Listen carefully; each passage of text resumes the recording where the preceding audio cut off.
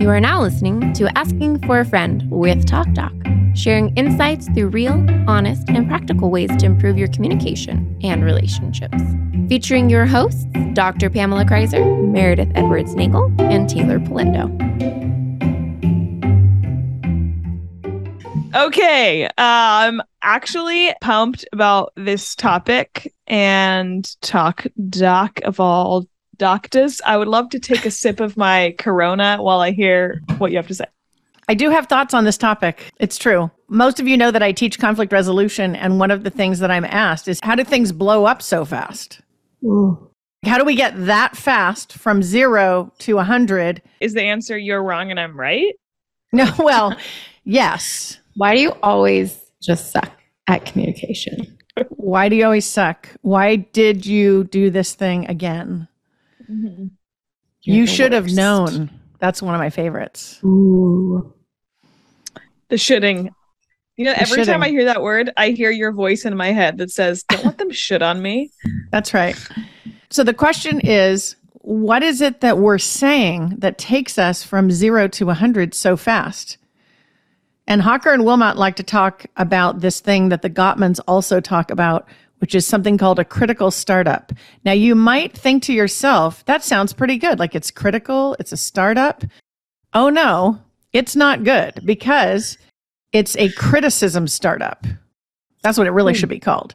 So it's starting a conversation with a criticism. Sorry, before you jump in really too far into this, when I first started looking at the data on that language, I could easily see some people thinking, oh my gosh, this is so soft. Get over yourself. Why can't I just say it like it is? And we're not trying to say not to say things like they are, because I could see how someone could listen to this and go, oh, these ladies are trying to tell me to be so like soft with my words and not really be direct. But that's really not what we're doing, right? Because the point of learning how to do this well is that we're able to be more direct, but not be, the goal is to improve our communication, not be like attacking the person, but the subject. Right. So a really important distinction to start with is, what's the difference between criticizing and complaining? So the difference is, quiz? Do you want a quiz? No, sorry. I've had Meredith, what's the difference? She has one. Meredith, what's the difference between criticizing and complaining? Okay. My understanding is the difference between criticizing and a complaint, right? Not complaining, but a complaint. A criticism is something about a person's character that you're pointing out, a negative about a person, where a complaint is a negative about an experience or something I don't like. Or a behavior or an issue. I think it could be all those things. Okay. So we have criticizing, which is focused ad hominem at that person. And then we have complaining, which is about a behavior, an issue, a circumstance, experience, whatever. Now, that's a super important distinction, because it has to do with how the receiver takes this message. Have a message that sounds like it's a personal attack, it's going to be received that way. And those are the ones that launch us into 0 to 100 so quickly. The question is, what do they sound like? Well, they sound like, you always, or why do you constantly? How come you never? Would you just listen to me for once in your life? It's a good one. I know some friends who have said some stuff like that. Do you have friends that have said things like that? I sadly think I have said things like this. Yeah, your friend, right? Yeah. But it doesn't always have to have like the hyperbole in it, right? Like the never, the always, right? It could just be still criticizing, like attacking them. What would an example like that be? If you said you're so selfish, that's an attack on someone's character, because it's not pointed at a behavior. But we generally, like, a behavior triggers it and then we attack the character. Yeah, isn't that nice? Okay. Yeah, no. Did you just break that down? That Taylor's all, so there's a behavior, but then we just skip over that and go after the person. Yeah, so that's where we're getting it wrong. So this episode is about getting it right. Now, I got to give an admission here. I noticed something a while back after my husband went back to work after COVID, that sometimes when the dog does stuff, I'll say things like, seriously? And the dog will just freeze. Or I'll be like, oh, here we go again. And I'm like, I'm doing this to the dog, I think. Oh, funny. I'm sorry. That's not he'd freeze. Or I'll say, really? And he'll freeze.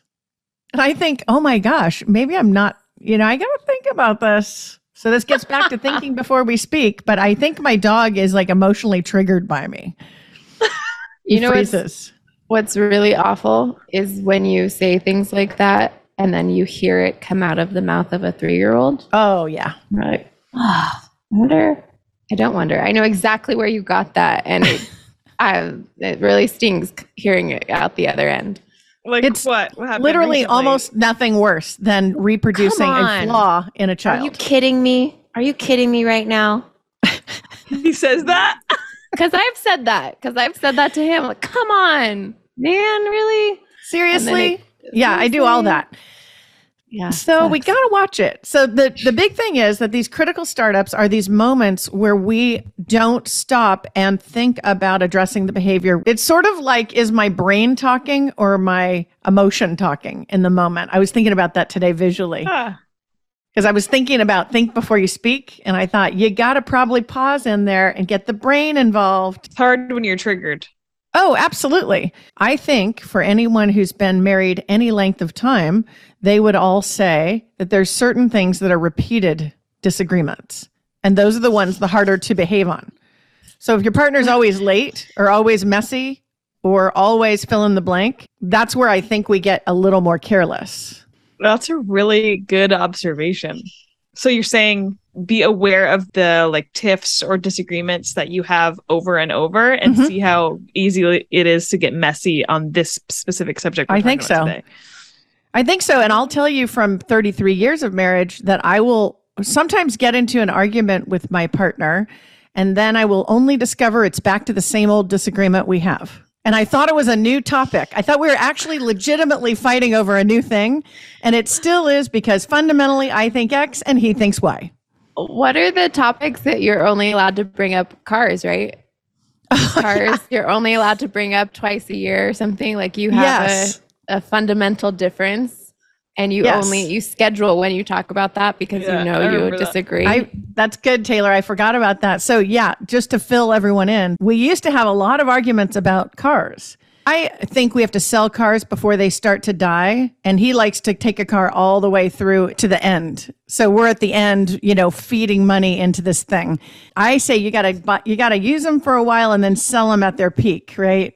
Don't run the car into the ground. So we fundamentally disagree. So at one point, as Taylor's noting, we used to have a lot of arguments about this topic. And it was really stupid because we kept having them. So we actually formally sat down and said, we are only going to talk about cars December 1st and June 1st of every year. And we put it on our calendar. And every other time of the year, we are not allowed to talk about cars. Stop it. That's really smart. It's a smart tactic though. And we had to stop doing it. So we would strategize for the year. Like if this car breaks down, we'll sell it or we won't sell it. And we made all our car decisions. Okay. And then we stopped having that recurring argument. But that's kind of crazy. A scheduled argument. It's not that exciting when it doesn't come up as an argument. So when you plan it, you're like, now we're sitting down. I'm not angry about it. I'm not upset. I'm not offended. I'm just having the regular car meeting. So we don't even fight about cars anymore. We lost it. That's funny. Okay, so criticism and complaints. Yeah, so women criticize men more in marital conflicts than men criticize women. So we're doing it more. Okay, question. I was thinking about why that is, and I'm wondering. Because we're the only ones paying attention. This is you mean in heterosexual relationships? Oh, yes, I do mean that. Yep. Okay. When I criticize others, it's generally like starting out of a place of probably self-criticism, feeling like I failed, or if someone brings something up to me, then I need to highlight 10 areas where they failed me. It's really fun to fight with me, guys, just if you're wondering. Yeah. So let's define another word there, which is blame. And blame, by definition, according to Brene Brown, is discharging our pain and suffering onto another person. Ooh, can you just repeat that? Yeah. So according to Brene, blame is discharging your pain and suffering onto another person. Okay. Yes. So that's what you just described, Taylor. Yeah, I definitely think I do that. But what I'm wondering is if there's a connection, do we know people who really hold themselves to this high standard, this impossible standard like we talked about? Mm-hmm. Is that more common among women? And then is that why women criticize more? Because they're feeling like, I can't do it all, I'm failing, and they're the perfectionist. Did we have any data on that? I have no idea. We need to bring in an expert to answer that question. Why is it women are so much more critical? Do we know that? I said they're the only ones paying attention. He doesn't know because he's not paying attention. No. Oh, God. But here's the thing. Since I don't have all of the data there, I'm not going to get into the weeds too much because we'd have to pull the original study to look at that. But I want to talk about the fact that we criticize directly and indirectly. Remember, though, if it's received as criticism, it's still criticism. So directly would be something like, you should have known I wanted the dishes to be done. You should have known I don't like the green salsa. You should have known I wanted a medium-sized Diet Coke. What is happening? What's going on over there, right Taylor? Taylor's laughing. Thinking about a lot of things I've said to my partner because I felt like I put everything through the Ralph filter. I put my day through the Ralph filter and I run everything through like, how will this affect him? What is he doing today? And I felt like no one was running anything through a Taylor filter. I was like, don't you? And so I used to say like, hi, my name's Taylor. Nice to meet you. When he would do something that I thought he should have known. And so it's because there's a little criticism. Yeah. So he would do something and I'm like, do you not know me at all? Why is there no sauce? I need sauce with this item or whatever it is. And I say like, hi, my name's Taylor. Nice to meet you. And so now it's become a joke and he does it back to me. But okay, so that's a lot of indirect. Yeah, that perfectly lands us on indirect. So indirect could be something like that, but it also could be he loads the dishwasher and then you come in and reload it how it needs to actually be loaded. Right. That's still a form of criticism. Like you didn't do it right. This to me is like the ultimate burn. It's like it's very passive aggressive, indirect. Mm-hmm. So we re-clean the counter or we re-sweep or you name it. I think that person can, not that I'm exempt from ever being that person, but that person that goes and fixes the thing that someone did, especially like in a home or just does something to air quote correct what someone else did. I think they originally listened to this subject and think that they don't belong here, but they belong. Oh, yeah. No, I think the indirect criticizer might believe they're not criticizing. Mm-hmm. They're just doing it the right way. But remember, it's the message received. So if I feel criticized, then that's how I receive the message. That's it. Mm-hmm. So what do we do about this? Yes. The title of the episode is How to Properly Complain. So that tells us some of the answer, which is get rid of the criticizing and figure out a way to complain. We talked about the definition. If criticizing is about the person and complaining is about the behavior, then we need to construct messages about the behavior. Okay. We have to get the brain actively working there. Now, one of the distinctions that I read on some of the Gottman work, I found really, really helpful. And that is, they said, if you can say your message and the partner can have a chance to fix it, then you're focused on behavior. If you can say your message and the partner has a chance, like opportunity to fix or correct the issue, then your focus is on the behavior, which is what we want to focus on. Right. Because character flaws are not fixable in a single interaction. So think about that, right? So if I say you need to just be a better person, well, how do you become a better person? 1, 2, 3, go. Oh my God. Can you think of so many arguments you've heard in your life where this happens? Oh, yeah. Just like. Oh, yeah. So instead, I need you to do the dishes. I've got to work tonight. Focuses on the behavior. They can do the dishes. It can be fixed. I know it's a simple example, and we do talk about dishes far too much on this podcast. The simple example is the practical example. I needed those things. I mean, I know we talk about dishes, and I like it. Makes me laugh. Can we try like a couple examples? Oh, for sure. I need or behavior. If you really care about this person, hurling something at them that they can't fix is really not good. Because it's not loving. Wow. So if you said something like, why are you just like that? You know, how are they going to fix that? That's not a thing someone can fix. All it is a burn. It's just discharging pain and suffering onto another person of some kind. So instead, focus on the behavior and think, what would it be that they could fix in this that would remedy the situation? So it's not, like you talked about, Meredith, at the beginning, being weak. It's not about being meek. It's not about being, not representing yourself.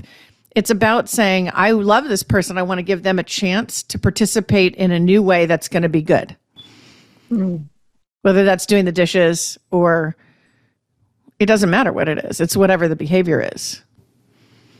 That makes me like weirdly emotional.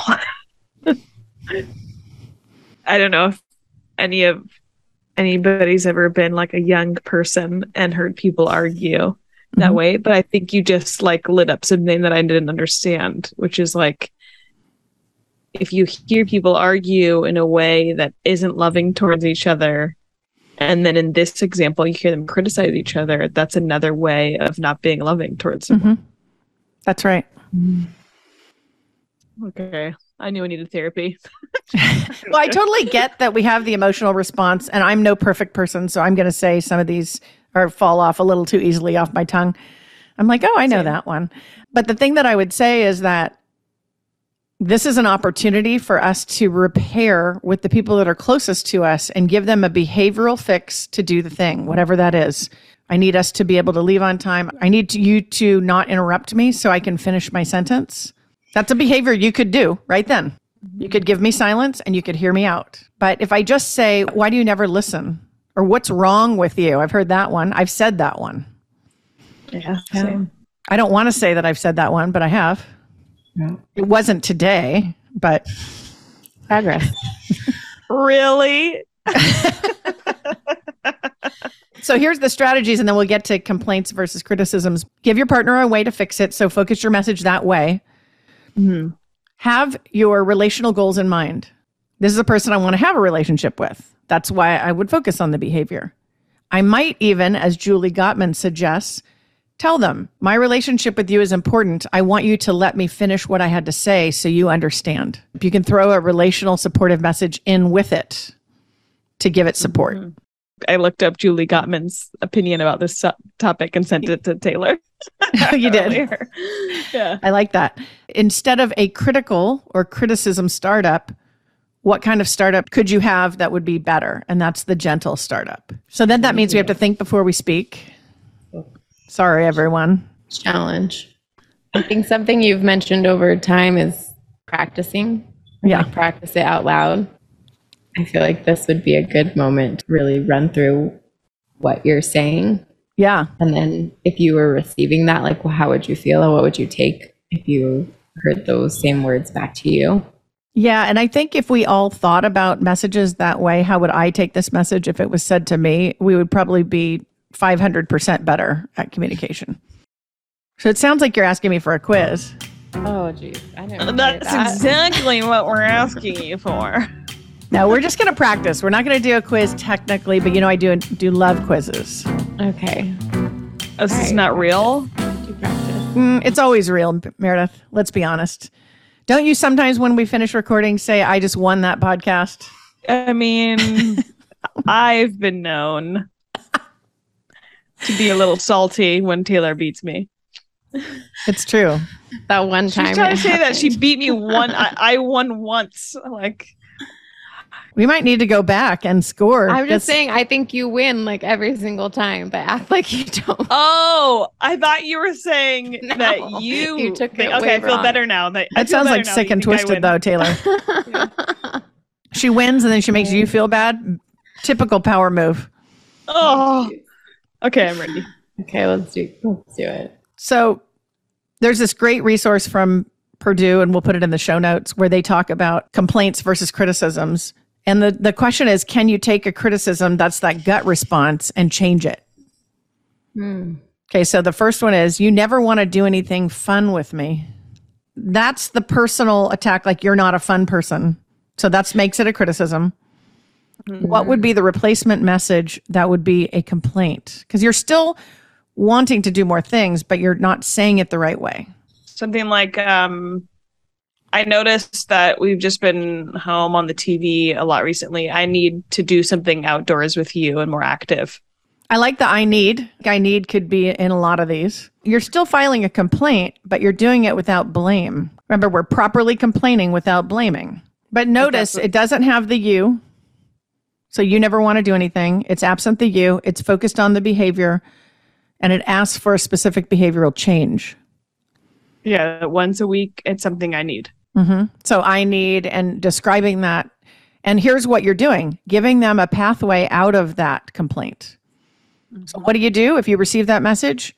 Okay, I make it more of a priority and I get some stuff on the calendar. So we go and do more things.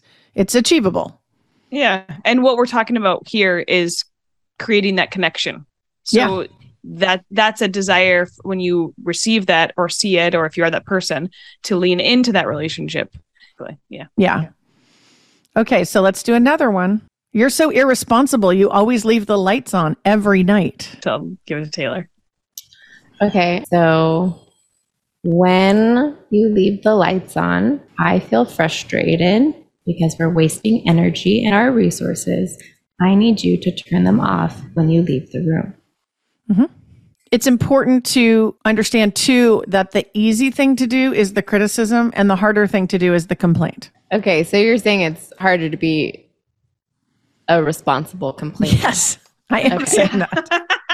It is harder to be responsible in any category, Taylor. Okay, so one more. You never want to spend holidays with my family. You're so selfish. So do you want to do it, Mary? I think she should. Get your calculator out. I'd say something like, it's a good example because I don't think that I'm with someone that's critical of this, but our families live very far apart. So this can be this, I'm sure this could come up, and now that we have a kid, it's like, well, where do we spend the holidays? And, we thankfully like each other's families, but okay. That was my preface. I like the word but in there at the end.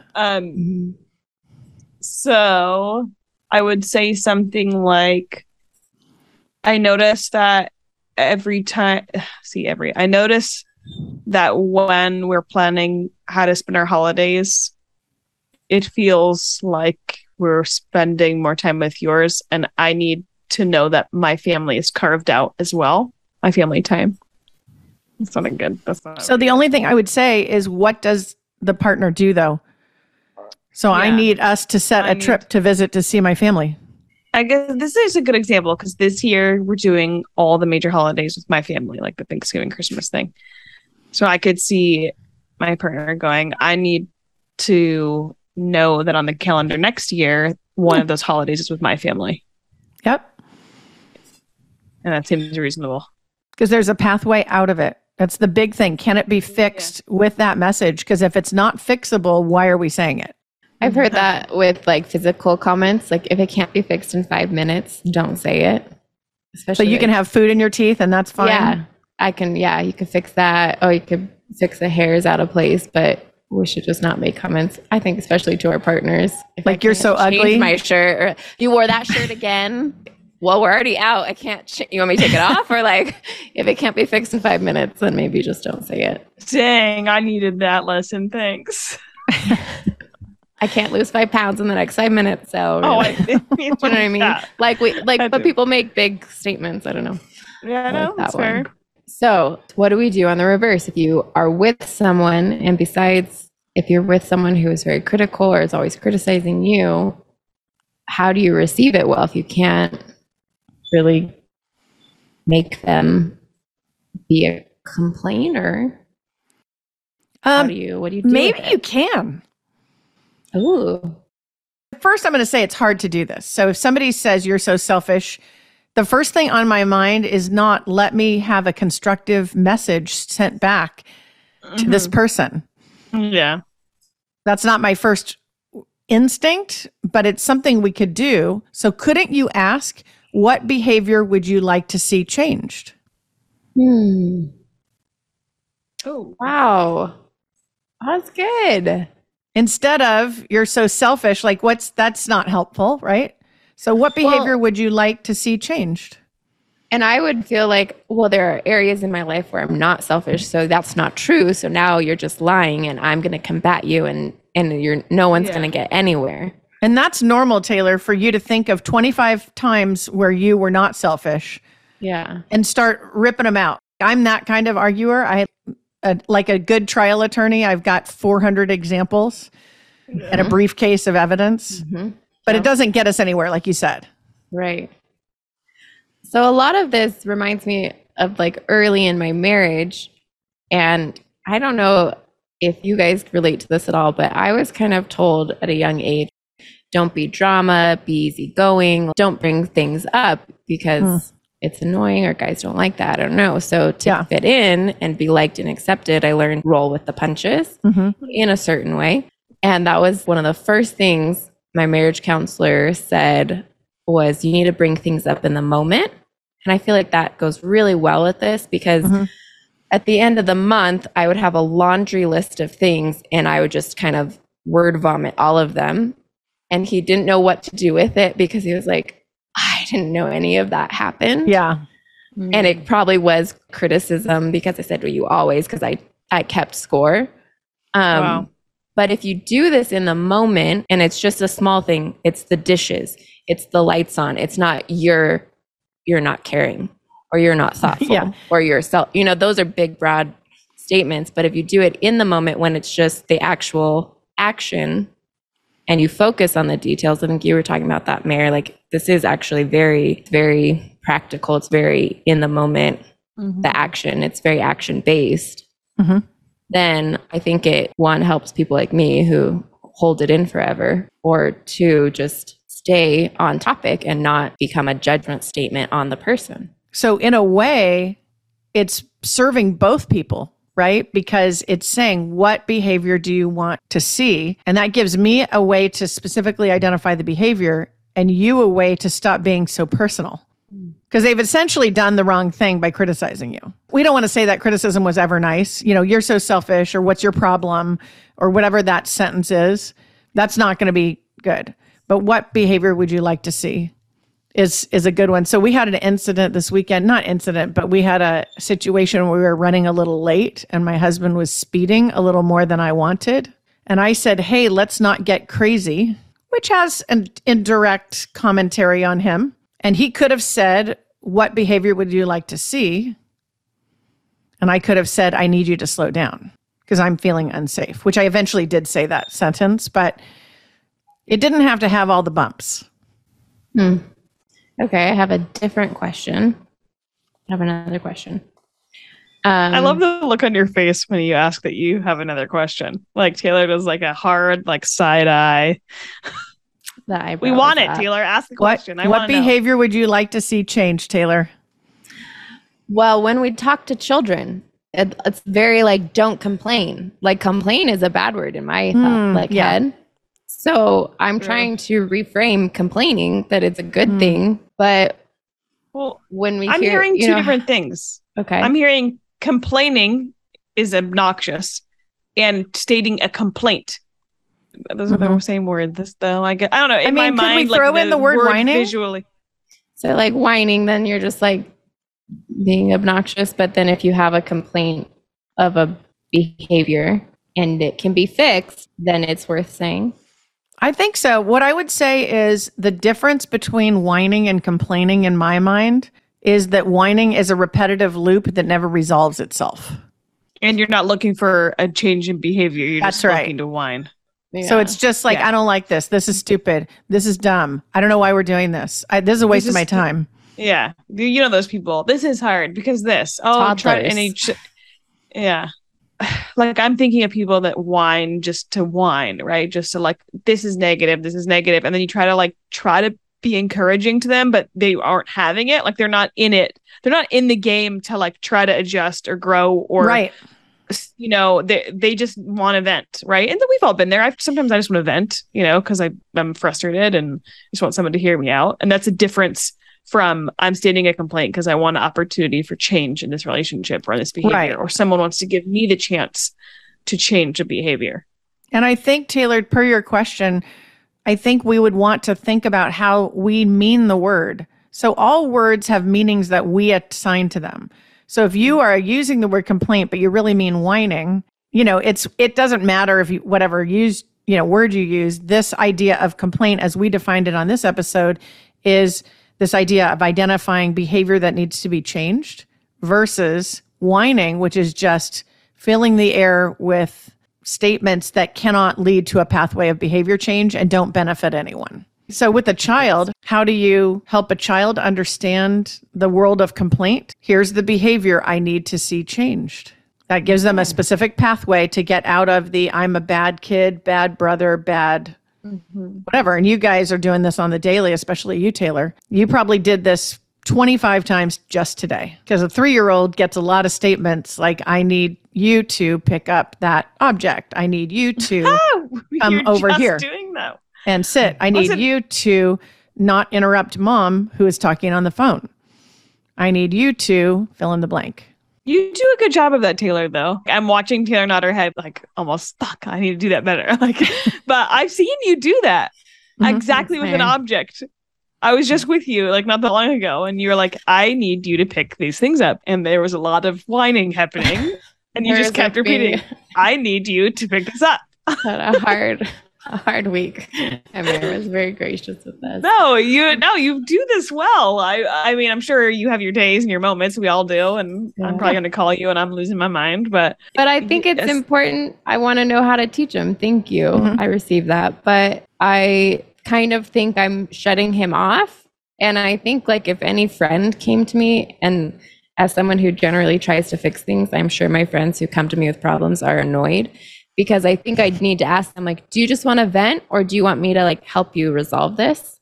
Because we've talked about this. Yeah. And so I think I need to start asking my toddler that, are you just frustrated now? You just want to talk about how you're frustrated, or are you hoping that I can fix something for you right now, or however, whatever language that will be for him? Because sometimes I think he does just need to be heard and is frustrated from being told what to do all day long. Yeah. Do you need mama to fix it? And yeah. Or even well, what can I help you with? I think would be something in his language he could understand. What can I do for you? What do you need? That reminds me. So sometimes when I'm mediating, I'll have someone say, you're not listening. You're not a good mediator. I've had that said to me. That's a nice one. A little personal attack, right? Yeah. And you know what I say back to them? What is it you think I'm not hearing? What is it you think I need to hear? I'd like to hear it now. It's a very de-escalating thing. Yeah. Yeah, that's a good word. These questions you're saying to do de-escalate. You can only fuel someone's fire so much in something like this, because there's a lot of defensiveness that can go on so quickly. I know I've been there, and all the questions you're posing or the solutions are reducing conflict. And I relate a lot with you, Taylor. I think all three of us have talked about this. We want to problem solve. So sometimes, when people come and talk to me, every time I have to check myself. I really struggle with that. Are you wanting to just say how you feel about something? Are you looking to adjust or find a solution? Because I'm always looking to find a solution. Yeah. But I also know what it feels like too, to have somebody do that. And you're just I just want you to listen. Yeah. What do you say? And I think, from the relationship and the context you're in, a lot of times you'll have 50% of that information. You can kind of tell if they need to vent. You can kind of tell. Because we've all had situations with a good girlfriend who they come in ranting and you say, I don't need to ask you whether you want me to solve it. I know you're venting. Yeah, fair. Because almost in a way, I feel if I were to ask someone, do you just need to vent? Or do you want help fixing something? They would feel criticized. Yeah. And I shouldn't be talking right now. I shouldn't be sharing this. Which I don't want that message to be that's right. sent. So I think if we were to summarize the whole topic, we would say we want to avoid personal attacks. And instead of hurling them, we want to ground them in behavioral change. And if they're hurled at us, ask about what behavioral change they would like to see. I like that. I love these practical ones because there's no escaping them. You can't go away from listening to this and think there's nothing for you to try, because this stuff happens all the time. It happens in the workplace. A supervisor tries to correct something that you're doing, and there's an opportunity for you to ask for behavioral change and adjust, and then, yeah. Was it in the article or maybe the video you sent me, Mare, where they talk about how to say it, and it's instead of any you language, it's I, which we've talked about before, I language, but it's I'm plus the feeling. I'm feeling frustrated. I'm feeling misunderstood. I'm feeling disrespected when the action happens, and this is what I need. Yep.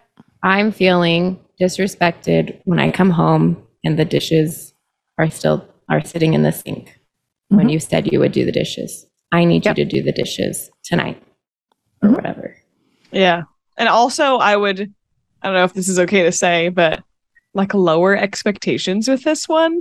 In every way of our life. Yeah. I oh my gosh, I harness so much of lowering the expectations on my flight with the baby, by the way. So works. But no, it really does work with children. Right. It's great. No, but like lowering your expectation that someone's not going to just get to, even if you try, you're so hard. Like I'm focused on the behavior, and that person still gets defensive, because I honestly believe that like my husband is really good at focusing on my behavior, and I'm really good at being defensive. And so we all have our skills.